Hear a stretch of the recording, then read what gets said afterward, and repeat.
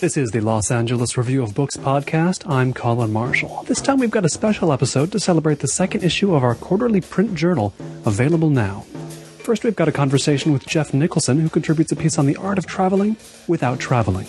Then Colin Dickey reads from his piece in the issue, which, well, if you heard our interview with Matt a few podcasts ago, you know that all description is here doomed to fail. Enjoy. It is the Los Angeles Review of Books podcast. I'm Colin Marshall, coming to you from the famous Hollywood Hills, where I'm speaking with Geoff Nicholson, who is an author of fiction and nonfiction, and author of many books, including most recently, in the fiction column, Gravity's Volkswagen, and coming up soon this year, The City Under the Skin. In the nonfiction column, depends on where you live. In the U.S., the most recent book is Walking in Ruins. In the U.K., no, wait. In the U.S., the most recent book is The Lost Art of Walking.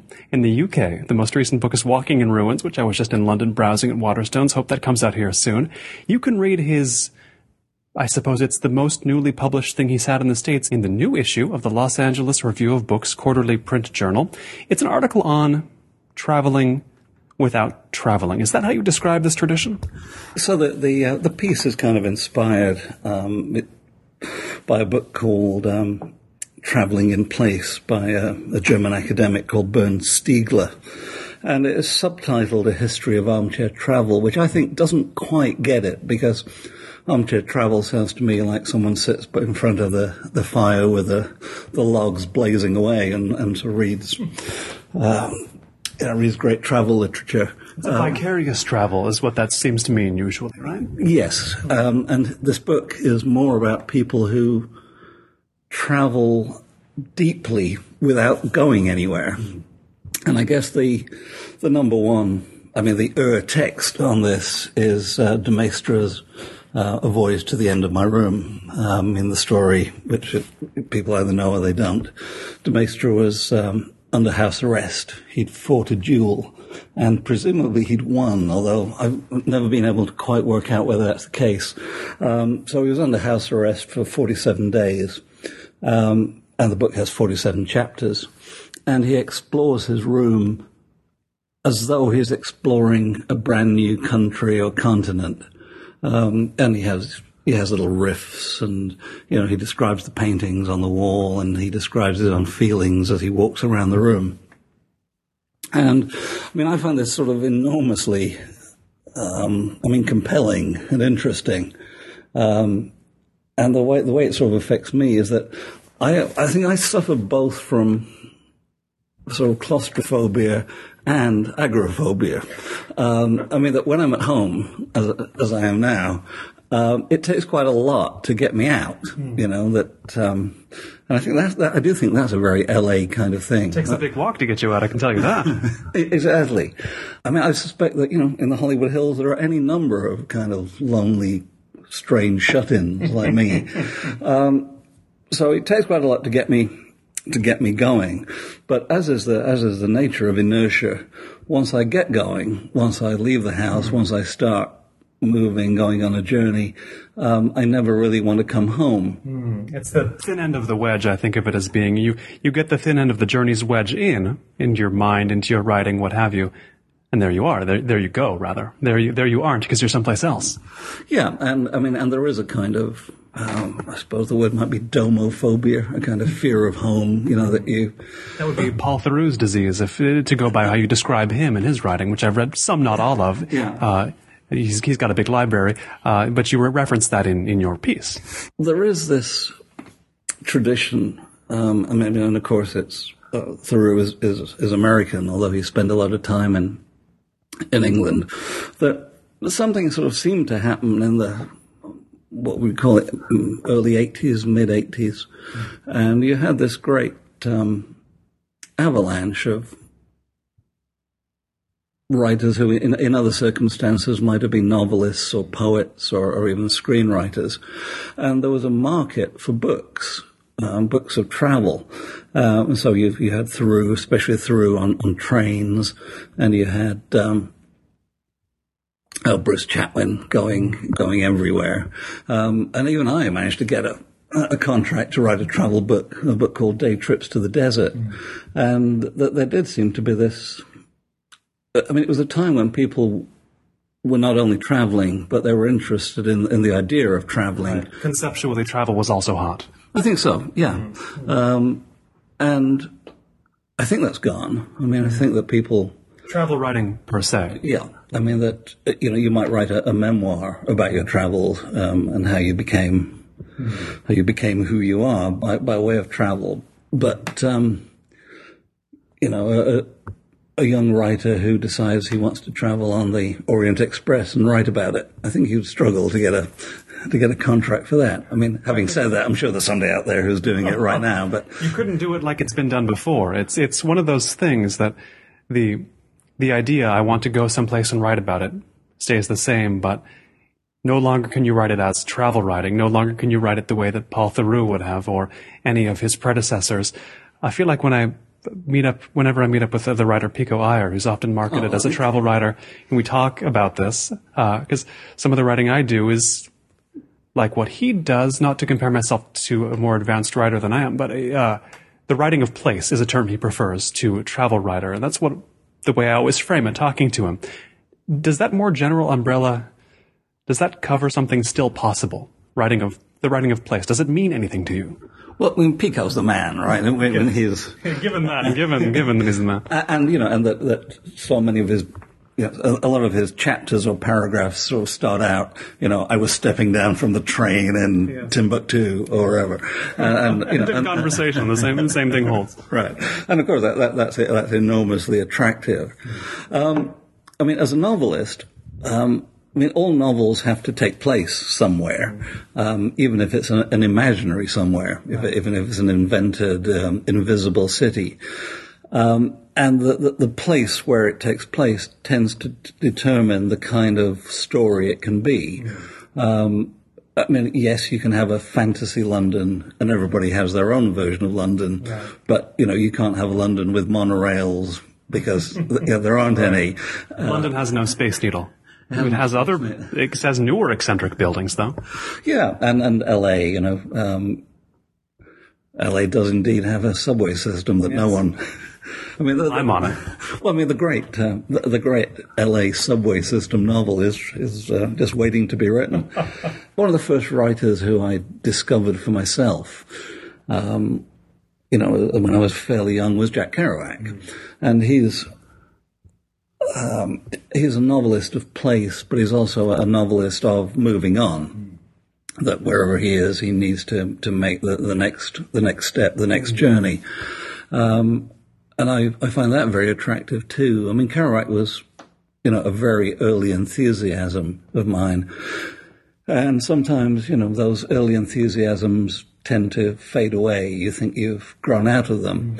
And although I certainly don't have the same kind of passion, if you like, for Kerouac's writing, whenever I go back to him, I see exactly why I was excited by him. And we were talking about a movie made of a movie called Beat. But they've made a bunch of movies. They've tried to make a bunch of movies about Kerouac or based on Kerouac's book, and they never seem to work. And I'm guessing it's something to do with the voice. I mean, that you don't read Kerouac for the plot per se. You read it for that tone, that narrative voice. You read it for what a film can't, by definition, capture. Exactly. And having said that, one of the other authors who excited me when I first started writing was Samuel Beckett, who seems to be a man who, his characters rarely go anywhere. Obviously, Waiting for Godot, they're there on stage, so traveling on stage is always a problem. But, I like those really very minimalist works like Lessness, which is about, people in a ruined landscape, and they make one step, and that's the journey. The journey, they stay where they are, but making one step is as much of an effort and as much of a journey as, as traveling to Timbuktu. Then we're talking about a form that is less about taking a journey than treating whatever you took as a journey. Would that sum that up? Yeah, I think that all books, in some sense, take you on a journey. Whether it's a metaphoric journey or a kind of spiritual journey, John Gardner says that we know that there are 7 plots, or there's 1 plot, or whoever. John Gardner says there are only 2 plots. One is a man goes on a journey, and the other one is a stranger comes to town. And of course, in some cases, that's the same thing. That the man who's on the journey is the stranger. Depends on who you are, the reader.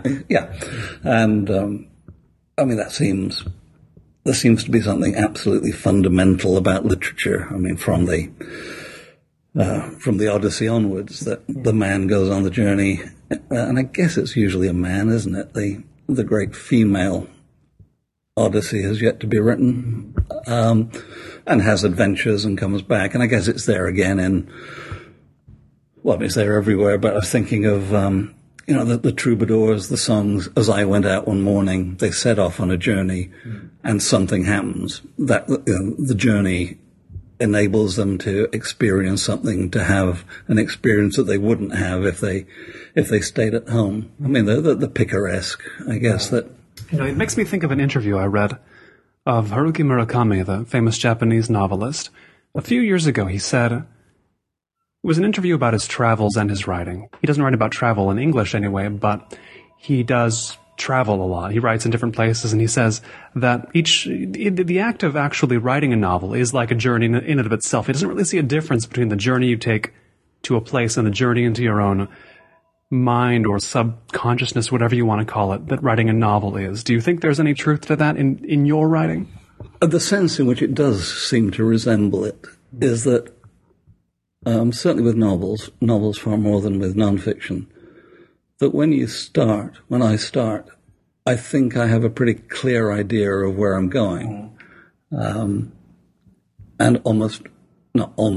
inevitably, in every single case, I don't end up where I thought I was ending up. I mean, I'm heading in the right direction.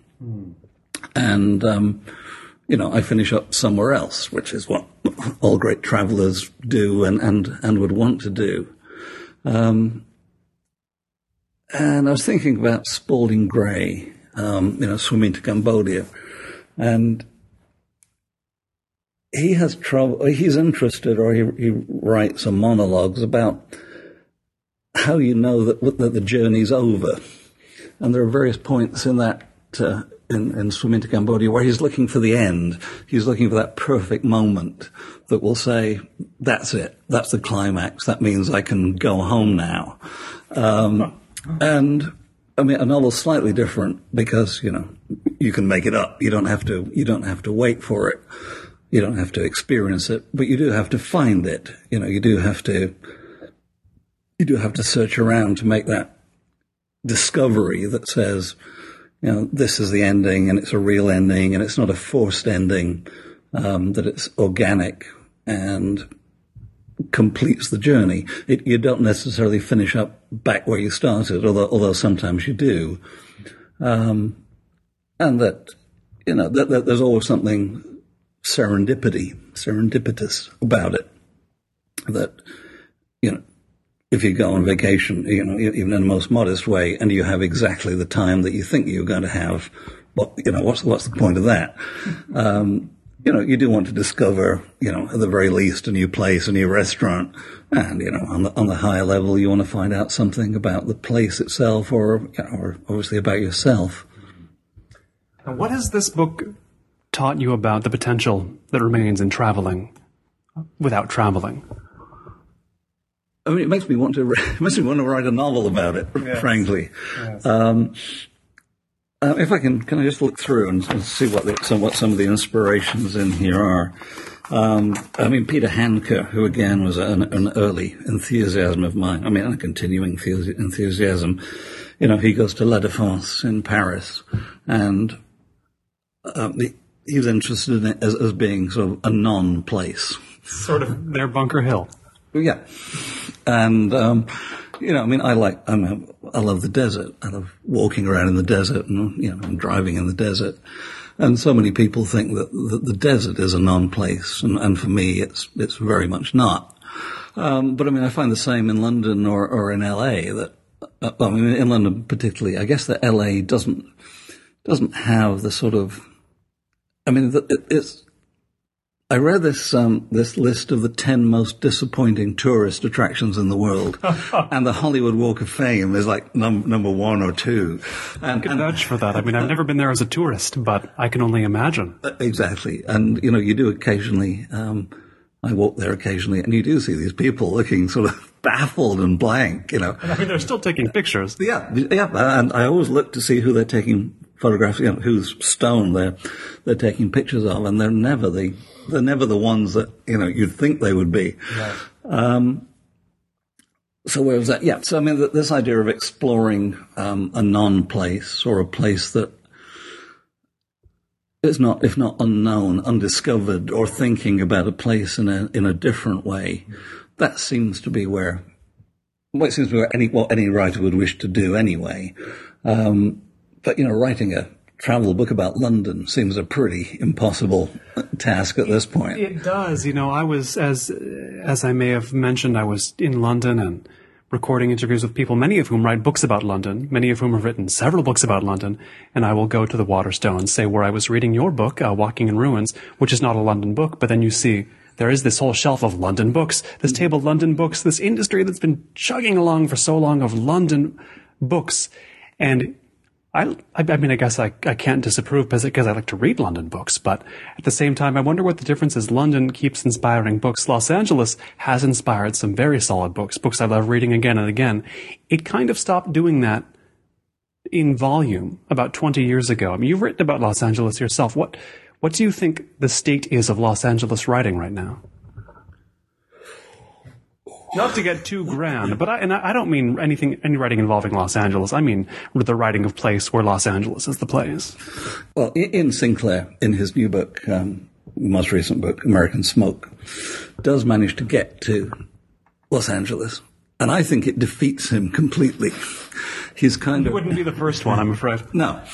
And he's kind of reduced to observing that people don't walk much in Los Angeles, and he also finishes up quoting his taxi driver, and this is the absolute, this is the travel writer kind of tearing his hair out, and, what am I doing?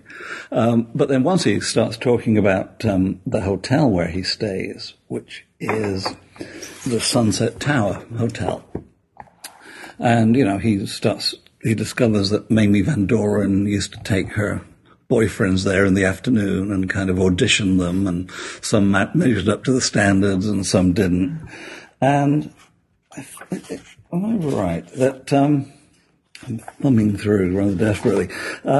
Someone kept a cow on the balcony of one of the rooms, and as I look at it, I think it's John Wayne. Oh, does that sound plausible?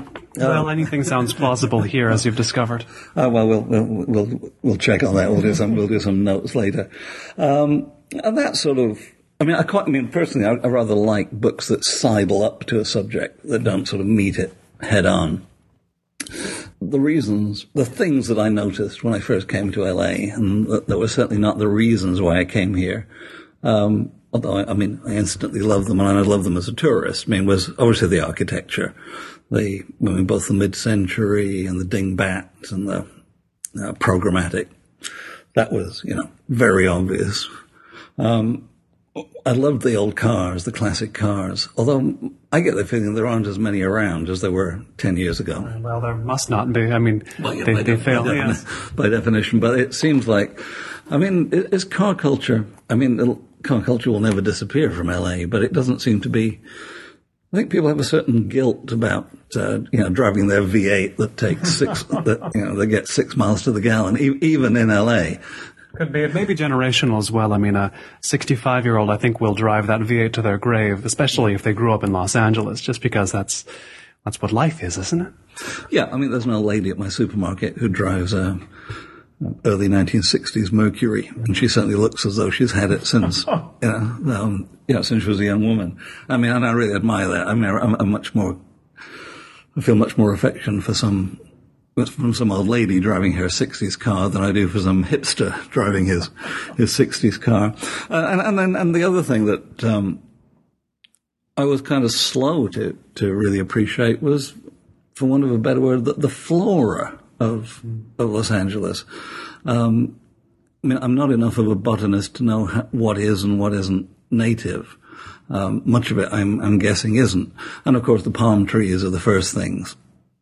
But, everybody notices the palm trees. And then, you start to look at the cactuses and the euphorbia. And of course, the horror of the lawn, the horror of the Los Angeles lawn, which, I mean, presumably are dying even as we speak. Luckily, they're turning brown as we are talking, as you say. Given that we're in the middle of a drought. And, and hooray. And, I mean, I've also found in LA, I mean, largely thanks to partly, well, let's say largely due to the LARB, that there is this very vibrant literary culture. At the LARB, Black Clock magazine, briefly there was Slake. And, although I know a few, I mean, because it's a company town, so you do get involved with people who are involved with the movies, who write movies. But that's no part of the reason why I found myself in LA. Mm. And what did bring you here? Oh, it's very straightforward. My wife. We were living in New York, and although I liked New York, I didn't love it. She and I had a kind of transatlantic courtship, which I was still going backwards and forwards, and that was just about possible in New York. And then she got the offer of a job, I mean, in book publishing, of all things, in LA. And you add those 5 hours on, and it gets to be a little bit troublesome. It gets to be impossible. Yes. I had always had the fantasy about living in LA, although, of course, the fantasy is nothing like the reality. Would you say you had the English fantasy of living in Los Angeles? Well, I mean, I do get the heebie-jeebies when I set foot in Santa Monica. And, it's still an English colony, actually. It's just an English colony, and those, those stores that sell Marmite and English tea biscuits, that does give me a slight shudder. I'm not naive enough to think that I can, that I can go native in this town, but I get all my Englishness when I'm in England. When I'm in LA, I want to be an Angelino. Mm. You touch on an idea that I was talking to another Englishman about. Not an Englishman in England, not an Englishman here either. I don't know if he's ever been here, but Jonathan Meades. I was in France talking to him, and this idea you mentioned, not in the context of him, but he is always saying, you write about a place, you talk about it on TV like he does, and you invent that place. When you're writing about a place, you are placemaking, not in the sense of urban design, but you make a new place with a relationship to the place as it is. Does that idea resonate with you personally when you're writing? Yeah, I mean, very much so. I mean, I suppose my big hit in England was Bleeding London, which is an invention, is an invented London. I mean, fairly close to the reality and fairly close to some of my own experiences. But I don't know what it would mean to literally describe. I mean, I don't know that you could literally recreate London in a novel. Writing is always about recreating the universe in your own image.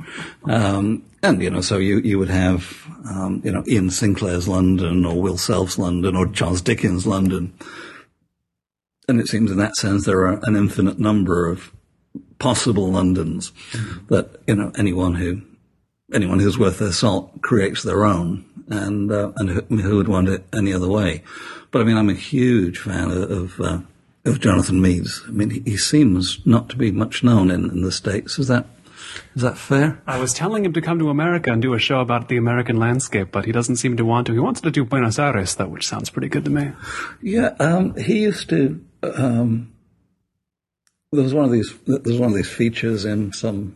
I mean, I keep scrapbooks, like some sort of. I suppose there's now an online equivalent of scrapbooks. Maybe a Pinterest. I don't know. Yeah, exactly. And there was some kind of.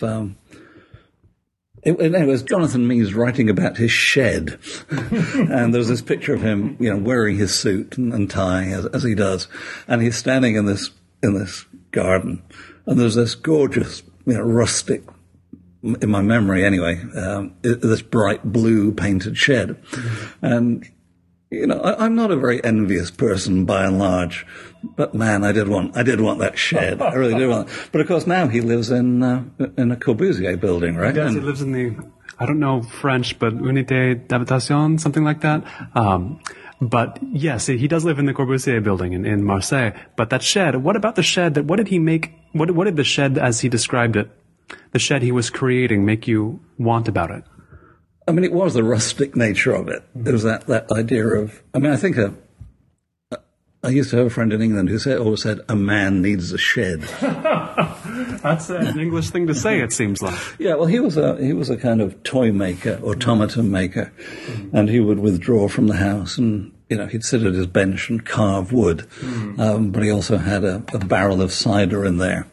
And I suppose it's the man cave, isn't it? Yes. I live in this rather pleasant, bright house, but I actually do most of my writing in a little dark room downstairs, and that seems to be important. Sensory deprivation.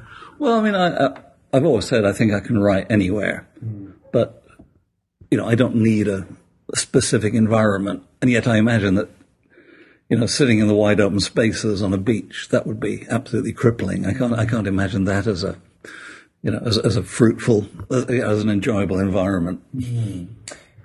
Now, I mentioned you have a new novel on the way this year. We'll get it soon.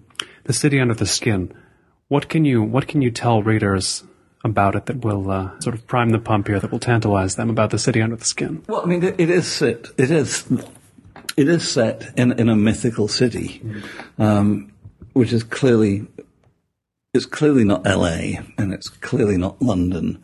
I think people reading the book, it was a difficult book to get published. A lot of people seem not to get it, or they seem to want to publishers wanted it to be something else, some different kind of book. And there it is. I'm reading it now, just in case you need to reference it. And some people, some editors saw it as a European city and thought it should be made more European. It should be turned into London or Rome. And some people saw it very much as a genuine American city, like, a kind of faux Baltimore or a place I've never been. But I'm told by publishers that this idea of setting a novel in a kind of mythical city is quite common. They get a lot of books over their transom. Not another mythical city. And they say that these rarely work. So do they say why? Well, just that you don't believe in it. You don't believe in the city. So I'm not saying this in order to. If you can't believe the place, you can't necessarily believe the book. Then. Yeah, I guess that's I wouldn't presume to know how publishers and editors feel, but. And I'm not just sort of self-aggrandizing, but it does seem as though somehow I got it right.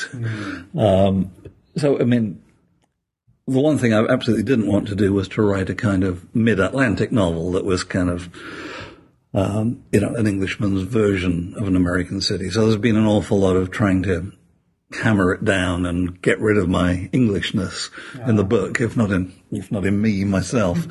But basically, one of the things I realized while writing Bleeding London was that if you have for want of a better word, a thriller plot, it's possible to hang all kinds of eccentric, weird, interesting stuff on it. It's just like if you have travel writing, you can write any kind of essay you want as long as it's basically place-based at its first paragraph. Yeah, and there... The obsessions, which are largely mine, are about cities and urban exploration, and maps in this case. But it seemed very important, and my editor kind of, kept nailing me to the wall and saying, "Yeah, that's okay. You can do all the eccentric stuff, but the thriller plot kind of has to work." Right. So, to the extent that it's a literary thriller, I found the literary bit comparatively easy, and the thriller plot just a nightmare. And, And the one thing I didn't want to do was, to write a postmodernist. The mystery is there is no mystery. That's 500 pages into it. Yeah, that was doomed. But in terms of the plot, what happens is that women start appearing all over the city, and they have maps tattooed on their back, and no one knows what the maps mean. That I guess is the first mystery. And part of my map interest is that maps are never really universal. You always have to understand the map. They're always encoded in a certain way. You have to understand the grammar of maps. And even the most obvious maps have to be learned. Maps don't mean everything to everybody, and certain maps don't mean anything except to very, very few people. So that the first question that the book presents is, what are these maps of? Are they a map of this city? Are they a map of another city? Is it a mythical city? Is it no city? Does it represent a journey, a route to travel? And the various characters are fascinated by this one way or another. I think that's probably enough plot. And certainly I'll have you back on when the novel is available. We can talk about it in depth in a full-length interview. But as well, what are we missing in the U.S. With not getting Walking in Ruins? I can tell my countrymen we're missing a lot of writing on, for example, urban walking in Los Angeles. What else is in there? Well, one of the discoveries I made. When you're a walker, when you have some reputation as a walker, as apparently I do, you always get stuck with the people who ask you, what's your favorite walk, or what's your favorite walking journey? And, I try to be honest, but I find that a really excruciatingly difficult question. And the other half of it is that very often when people ask you that question, they want you to kind of recommend a route. They say, go around one side of the Thames and up the other side of the Thames. And, a bit of me is this sort of Zen person who says, the walk you're doing is the walk, the most important.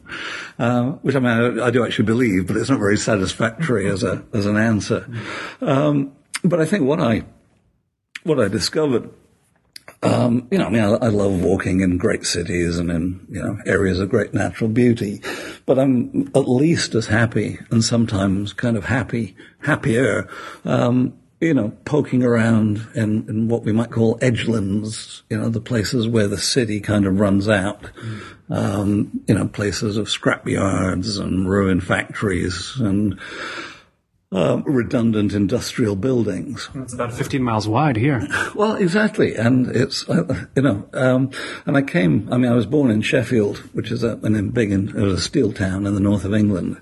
And as I grew up, the steel industry died. So you had, again, acres and acres of ruin. And Sheffield had also been bombed during World War II. And I was still, I was born just sufficiently long ago that there were still bomb sites. There were places where bombs had fallen and nothing had been rebuilt. And so whether that is part of my interest and my obsession. So on the one hand, I was, again, I suppose like Peter Handke, I was quite interested in this idea of non-place, or, I say edgelands is the best word I can come up with. Places that aren't quite country, aren't quite city, that aren't, that may be wastelands, but I kind of quite like them to have some kind of human presence. The house that's been abandoned, the house that's been burned out, the factory that obviously employed people and is then, and that, it's not just wallowing in ruin and destruction for its own sake. The pleasure is to feel that. I am a melancholy kind of a fellow, I guess. And I do like that business of, you look at a house and you think, who lived here, and they must have moved out, and maybe they moved out in a hurry. And in the case of some ruins, they left stuff behind. mean, you see this a lot in the desert. These little cabins and shacks in the Mojave where, people left part of their lives behind. Yeah, there's always some children's toys. There's always some shoes. Surely. And I mean, you'll never know. I will never know. But there's this imaginative, attempt to understand what went on there. I mean, maybe there is something, of the novelist, the fiction writer about that. Guess you're looking for the ghosts metaphorically, I guess, or literally if you're of that bent as well. But the quote unquote ghosts. Yeah, I mean, I think I'm more in favour of the metaphoric ghost than the real ghost. Yes. But also, I mean, that ruin is constantly. I mean, you don't have to go very far. We can walk down to Hollywood Boulevard, 2 miles away, and find some ruin. And ruin is always changing. There was a house very close to here, which was in an incredible state. This was built on the top of a slope. And I was imagining it would gradually fall down the hill. And I didn't go by it for 3 or 4 months. When I went there, it had been restored. It had been gentrified. So I guess, of course, if you live in a house, it's always falling into ruin one way or another. Right. I mean, in this town, the Frank Lloyd Wright buildings seem to be in a state of constant collapse and ever drifting towards entropy. So when you're writing or reading about place now, do you want to see the definition of place widened or push out the definition of place yourself to places readers wouldn't have necessarily thought about as places they would be reading about? I mean, I don't think of it as a mission, but do you want to see it when you're reading? Yes. I mean, one of my favorite books is the Alberto Manguel Dictionary of Imaginary Places. And I feel sort of slightly conflicted about that book because, he writes it as a travel guide for imaginary places. And in some cases, he actually does draw maps.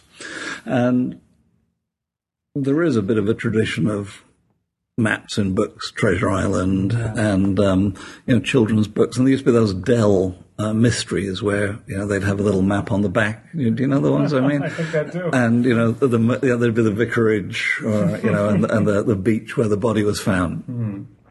And somehow I find that kind of slightly gets in the way because you want to imagine it for yourself. You don't need the illustration to show you that in itself is sometimes kind of making it too concrete or too specific. When it conflicts with your imagination, the illustration doesn't necessarily win. Yeah, I mean, the imagination has to win. But let's say, let's talk, coming back to to travel writing, and I think I say this in the piece in the LARB. I went to Australia. Well, I got a commission to write a book that involved me going to Australia. And, unwisely probably, as it turned out, I read Bruce Chatwin's Songlines before I went. And, a lot of people have argued whether the Songlines is really a travel book or a novel or, a flight of fantasy by Chatwin. But I think the very first page, or something the first chapter, he describes Alice Springs. And I could absolutely see Alice Springs from this description. And when I got there, it didn't resemble it in any way. You didn't actually see the guys in the high socks getting out of their Range Rovers all day on the parched grid or whatever he said? That's exactly what he said. Were they just missing those guys, or it just was or was it something you could tell, oh, this has no resemblance on any level to what he was saying? I think, you would see... I couldn't swear that I saw the guys in white socks, although, it is an amazing thing that you do find in Australia, particularly the Northern Territory. The white socks and the shorts, which seems hard to believe. And there certainly there's no shortage of Range Rovers, land cruisers, aren't they? Land cruisers. Yeah.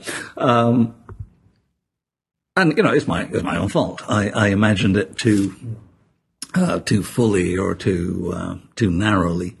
And, this is not really a criticism of Chatwin. It's more of a criticism of me. But, sometimes, books give you such a a very clear idea of what a place looks like. Raymond Chandler, I guess. Some of his descriptions are so detailed. You can see them.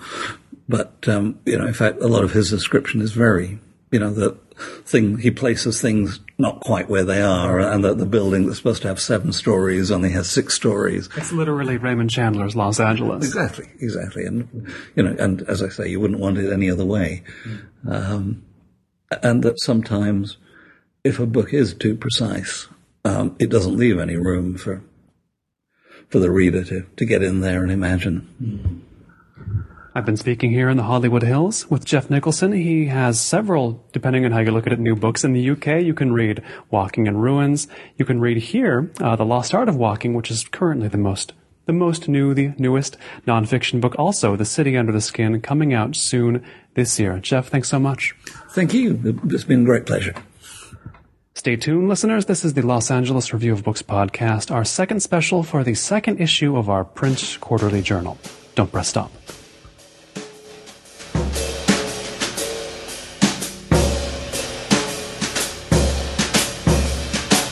The Arctic archipelago of Svalbard is largely desolate, with just a few thousand people spread across its bleak terrain. The main settlement is a town called Longyearbyen. At just over 2,000 residents, it's the world's northernmost town with a population of more than 1,000 people. Once it was a thriving coal settlement, now the decaying wood ruins of past mining operations hover like ghosts, and the town has largely become a tourist hub, home to a cruise ship terminus, hotels, museums, including one devoted entirely to aeronautical attempts to overfly the North Pole in balloons, and, farther into the valley, an art gallery, where I found on exhibition during my stay there a collection of old Arctic maps. Filling 3 full rooms, they laid out the sporadic evolution of how we have come to know the Arctic Circle, from medieval maps that presumed fictitious islands and hearsay continents, to early modern projections both more detailed and more honest in their ignorance, their carefully drawn coastlines eventually giving way to indistinct outlines, and then to white space, legended, the frozen sea, or parts unknown. To fill these blank spaces, mapmakers added flourishes and elaborate illustrations. In one, labeled A Map of the North Pole and Parts Adjoining, trappers and whalers hunt sea creatures somewhere between whales and walruses. In another, a bearded cherub points to a name, Spitzberga, emblazoned on a shield supported by a pair of whiskered fish. Above the legend of a map of Novaya Zemlya, a hunter pulled on a sledge by a leaping reindeer takes aim with his bow at a raring bear, while below him men carry dead walruses like sacks of potatoes, and women milk horned goats. Others still have darker images, not just idyllic scenes of hunters and prey, but strange line-headed fish, scaly whales and with dual blowholes, and on one a walrus with a human face and hair, a sea morse, described as big as an ox. Among those who took aim at these fantastical beasts was Sir Thomas Browne, who sought to dispel myths and long-held errors in his encyclopedic Pseudodoxia Epidemica, writing, for example, of seahorses, meaning not the small fish in the genus Hippocampus, but the full-sized aquatic steeds often depicted in atlases. Browne comments that they are but grotesco delineations which fill up empty spaces in maps, and mere pictorial inventions, not any physical shapes. The monster, he suggests, is the illustrator's equivalent of the cartographer's parts unknown. A century after Browne, Jonathan Swift made a similar comment in his 1733 lyric On Poetry, a Rhapsody. So geographers in Afric maps with savage pictures fill their gaps, and o'er an uninhabitable downs place elephants for want of towns. But I've always been far more intrigued with these strange shapes and figures, with these seeming afterthoughts, than with the rest of the map. For some time I've studied medieval marginalia, the way monks and other copyists would decorate holy scriptures and other literature with body images of nuns breastfeeding monkeys, mare creatures shooting arrows into men's asses, rabbit funerals in which foxes acted as pallbearers. The images on the maps in Svalbard weren't quite as inscrutable, but they did work to interpret the landscape differently than the maps they adorned, telling a narrative alongside the map's spatial translation of the world. Such marginalia is for the most part long dead. On a web page, there may be peripheral images, ads, or other visual interference, but there's not the same sense of empty space that needs filling, no epistemological need to doodle away the white void. A web page is always exactly as big or small as it wants to be. A printed page, or a map, on the other hand, sometimes it has extra space, and what artists have chosen to put in that space can mean a great deal. The visual ornamentation framing the information and directing the eye. I left Longyearbyen aboard a ship that would take me up the western coast of Svalbard. I was there in the company of 25 other artists, writers, and scientists as part of a residency called the Arctic Circle. For 2 weeks we lived on a 3-masted sailing ship that took us through fjords and open water in a barely inhabited world. During that time, I thought some of Naglfar, the nail ship described in the 13th century prose Edda, a ship from hell made from the finger and toenails of the dead. At the end of the world, the wolf's skull will swallow the sun and his brother Heidi the moon, and the stars shall vanish from the sky. In the midst of a cataclysm, the Naglfar shall be set loose and bring the dead to the land of the living for the great and final battle. As the prose Edda warns, if a man die with unshorn nails, that man adds much material to the ship Naglfar, which gods and men were fain to have finished late. I also thought of monsters, of how ancient sailors looked at the backs of whales, the remnants of squid, or perhaps a narwhal tusk, and saw in them horrors, terrifying menaces. As we sailed out into open waters, into an endless barrage of punishing waves that sickened half the passengers, I thought of those horrible creatures lurking in the open white of those old maps, a warning to other mariners of what lay out there. Those ancient map images had begun, you could say, to frame my voyage as well. I carried them in my mind for the next few weeks, attempting to superimpose their gridded and mathematical lines and their grotesque monsters onto the slate gray and formless Arctic ice sea before me. Among the most fascinating examples of these maps, covered with all manner of fantastical creatures, is Olaus Magnus's Carta Marina. Born in Sweden in 1490, Olaus, a Catholic priest, was working abroad in Gdansk when, in 1527, Protestants took over his homeland, resulting in his permanent exile. Olaus eventually settled in Rome, and in time would be made the last archbishop of Uppsala, a largely ceremonial title since he could not return to Sweden. Working as something of a cultural ambassador from Scandinavia, he wrote in exile, recreating his home in his writing and his great map. Olaus's map is huge, one of the largest charts in both physical size and the scope it covered. It was lost for centuries until discovered in 1886 by Oscar Brenner. A second copy, the only other extant, was found in 1962. The intervening time did not serve it well. 20th century scholars have long faulted Olaus's cartographical ignorance and his placing of the Arctic Circle at 90 degrees rather than at 66 degrees. As one critic wrote in 1949, the map is an interesting example of a compiler failing to understand the character of his materials and falling into an error which was perpetuated by his successors. Important as was Olaus's work for the historian of the North, he scarcely emerges from a critical examination as a cartographer of great competence. But to look to Olaus for scientific accuracy would be to miss the point. In 1555, he produced his other great work, Historia de Gentibus Septentrionalis, a history of the northern peoples, literally, people under the 7 stars, meaning the constellation the Big Dipper. In it he offered the first serious discussion of snowflakes, of which he wrote, "It seems more a matter for amazement than inquiry why and how so many shapes and forms, which elude the skill of any artist you choose to name, are so suddenly stamped upon such soft, tiny objects." Olaus was interested as much in amazement as in competence, as much interested in wonder as in accuracy. Joseph Nigg's coffee table exploration of Olaus's map, Sea Monsters, A Voyage Around the World's Most Beguiling Map, draws our attention away from the traditional function of the map, pulling the monsters out of the borders and into the center of the frame. It is, for Nigg, one of the world's leading experts on fantastical animals according to his bio, it is for him the geography and cartography that become inessential. The map he's interested in is not of land but of beasts. Nig traces an imaginary voyage through Alaus's heavily populated seas, past a polypus, a creature with many feet which hath a pipe on its back, with his legs, as it were, by hollow places, dispersed here and there, and by his toothed nippers he fasteneth on every living creature that comes near him, that wants blood. Or a sea swine. It had a hogshead and a quarter of a circle like the moon in the hinder part of its head, 4 feet like a dragon's, 2 eyes on both sides of his loins, and a third in his belly inkling towards his navel. Behind he had a forked tail like to other fish commonly. Or a prister, a kind of whales 200 cubits long, very cruel.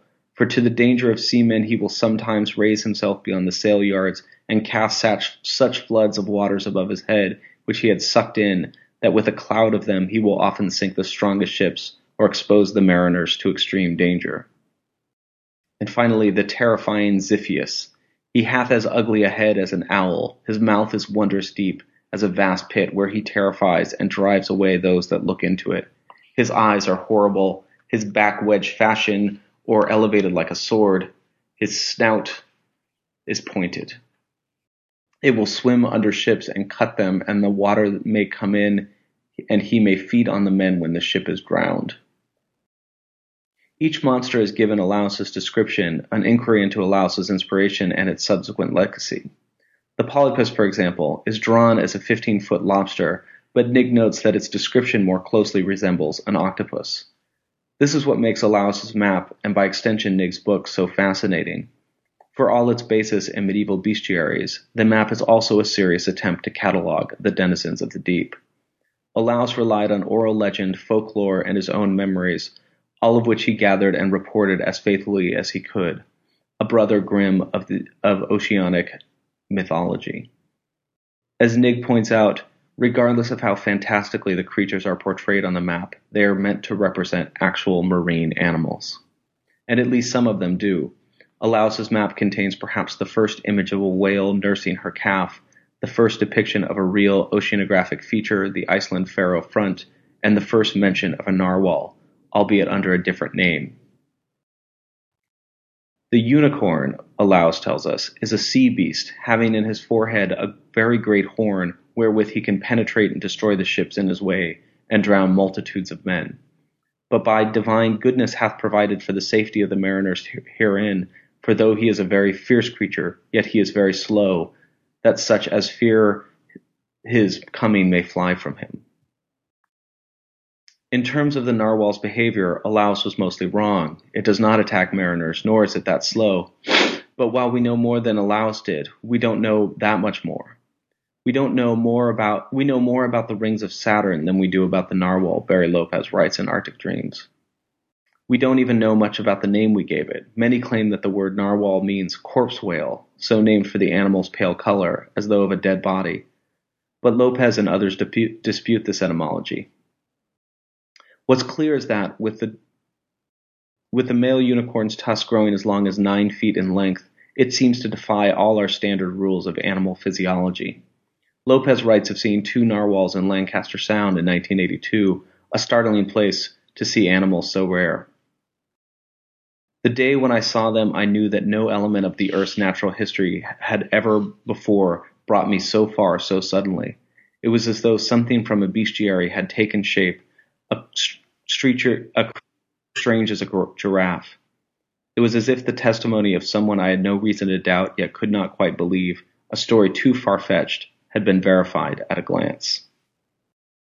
We ourselves saw no narwhals on our voyage, but anyone who has would have no reason to dismiss Alaus's monsters so quickly. This has been the Los Angeles Review of Books podcast's second quarterly print journal special, and I've been Colin Marshall. You can pick the issue up now, and you can find out more about it, everything LARB does, and it's a lot, at lareviewofbooks.org. Find more from me at colinmarshall.org. Thanks.